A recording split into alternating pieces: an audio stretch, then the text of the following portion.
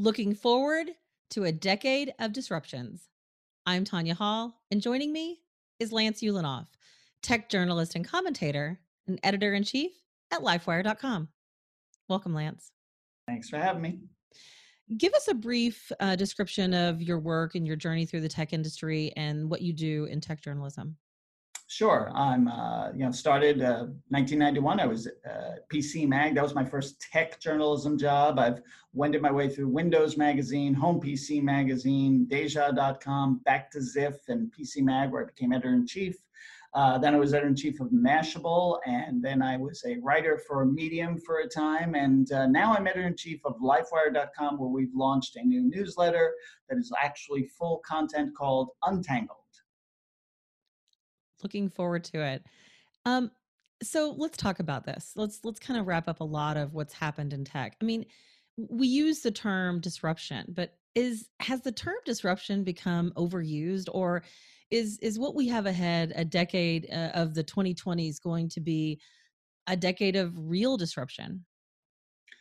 That's it's driven by what's introduced. We're in sort of we're in a kind of an uncertain time with technology because sentiment revolving around technology right now is not that good.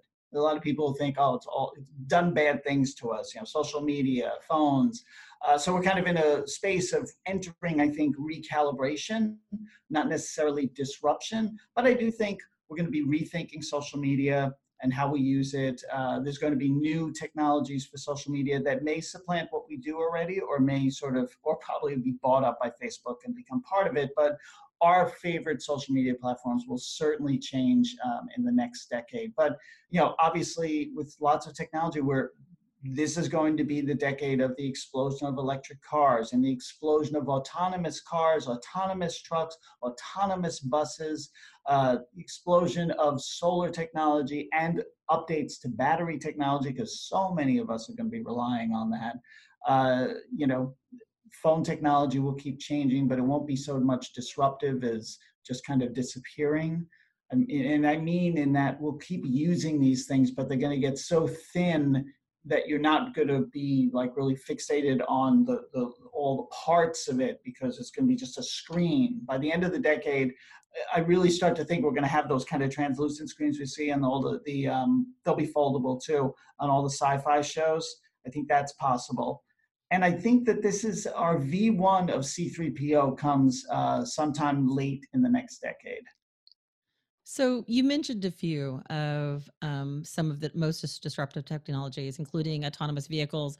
What I want to break down some of those, like 5G, spatial computing, maybe Mhm. IoT, med tech, AI, robotics. I mean, there's so Yeah. many different ones to talk about.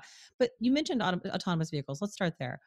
What do we expect to see in the next decade, even in the next year? I mean, are we really going to have? I mean, is it really going to change the way we drive? Not in the next year, without a doubt, but it's over the next decade and certainly the next 5 years is going to be a combination of a lot more autonomous driving vehicles and technology built into the cars that we have that allow for autonomous driving, but also the sort of on the other side, the infrastructure to support that, because that's the thing that we're sort of, the laws and infrastructure are kind of a little out of sync, but I think they're going to sync up in the next 10 years where, we're going to, because everybody understands that there is a path forward for this, whether or not, here's the thing, depending on where you live, you really care about driving or you really don't.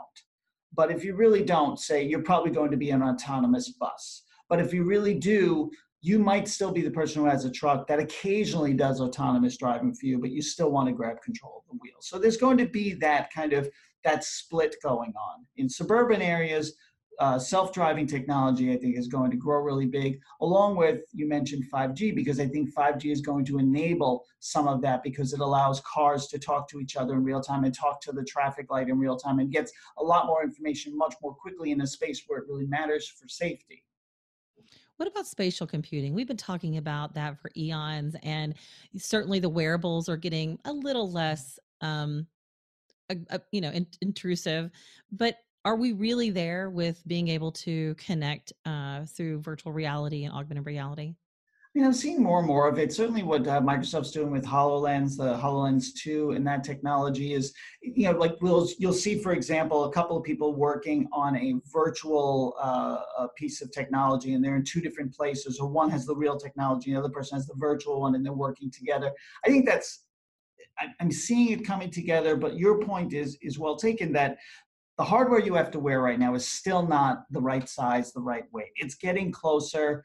But the great thing is that's such a solvable problem, because that you can make hardware smaller, lighter, faster, more usable. That's actually easy to do. It's getting people used to using it and making sure you have a reason to use it. And that's what I've started to see, is that there is this telepresence with spatial computing that can make a lot of sense in industry.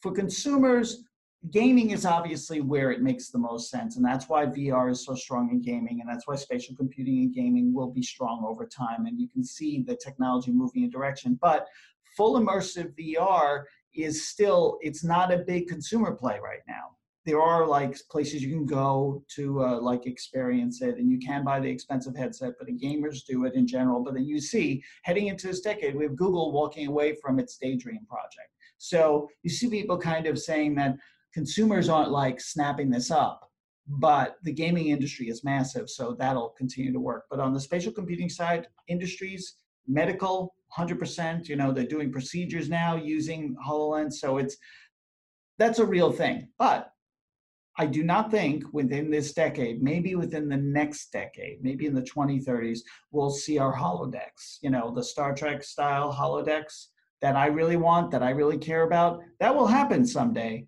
but I still think that we're not quite there. You mentioned medtech, and I think to your point, that's where spatial computing has been really, insightful and moving forward.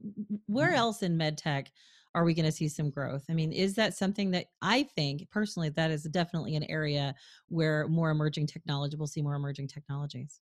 Oh yeah, I mean you've got both sides. We got the wearable side where companies like Apple are helping us track our own personal health, and that's growing really fast. It's not going to stop. We're going to have a lot of information collected right on our wrists, sometimes through our ears, whatever we wear, and we're going to share that with our medical professionals in real time so they can help us. That is you can see it happening right now. But I also think that on the other side is human augmentation is something that we've started to see over the last 15 years. We're seeing more of it.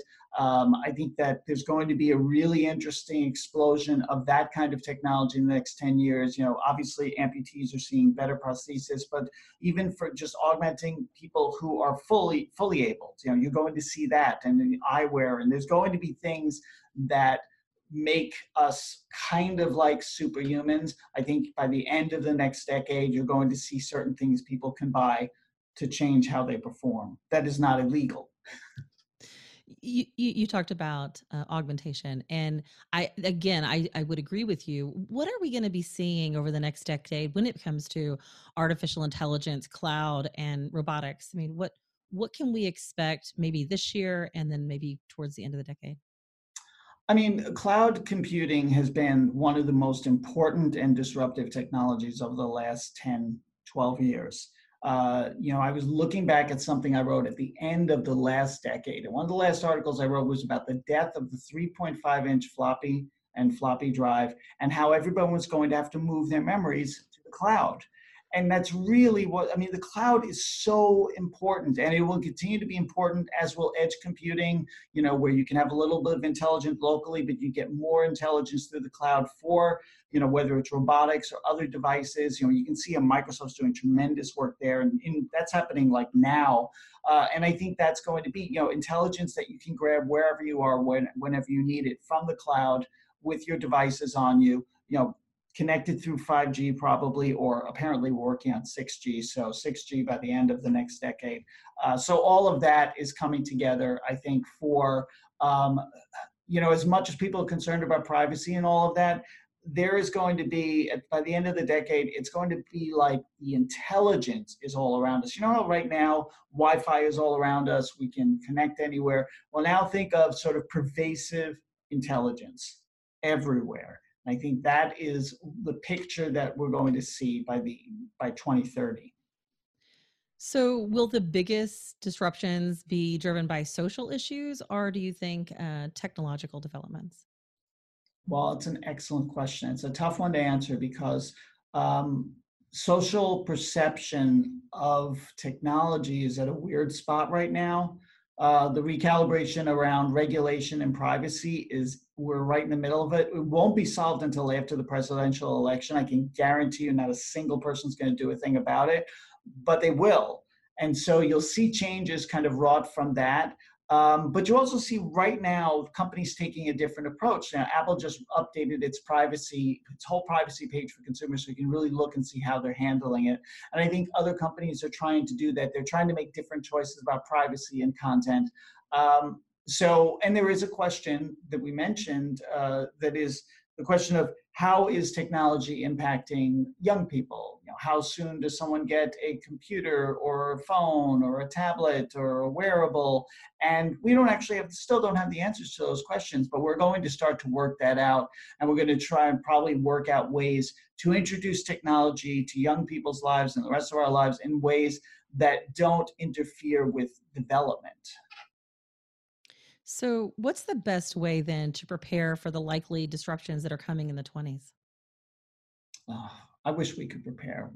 How do we ever prepare? We're kind of like, be flexible. But also, I always tell people the same thing. Don't assume that things won't change, because then you get stuck and you get frustrated when things do change. You get confused, and so instead, anticipate, expect change, accept change, adjust to it, figure out how it works or doesn't work for you, figure out if you should integrate it with your lives and your business or not. But make sure you understand it. Don't be caught flat footed. Right? Don't ever be caught flat footed by technological change. Know it, understand it, use it, don't abuse it. You'll be all right. Don't abuse it. I think that's really good advice, and use it, right? So, thanks for your insight on what to expect in the next decade. Lance Ulanoff, tech journalist and commentator and editor in chief at livewire.com.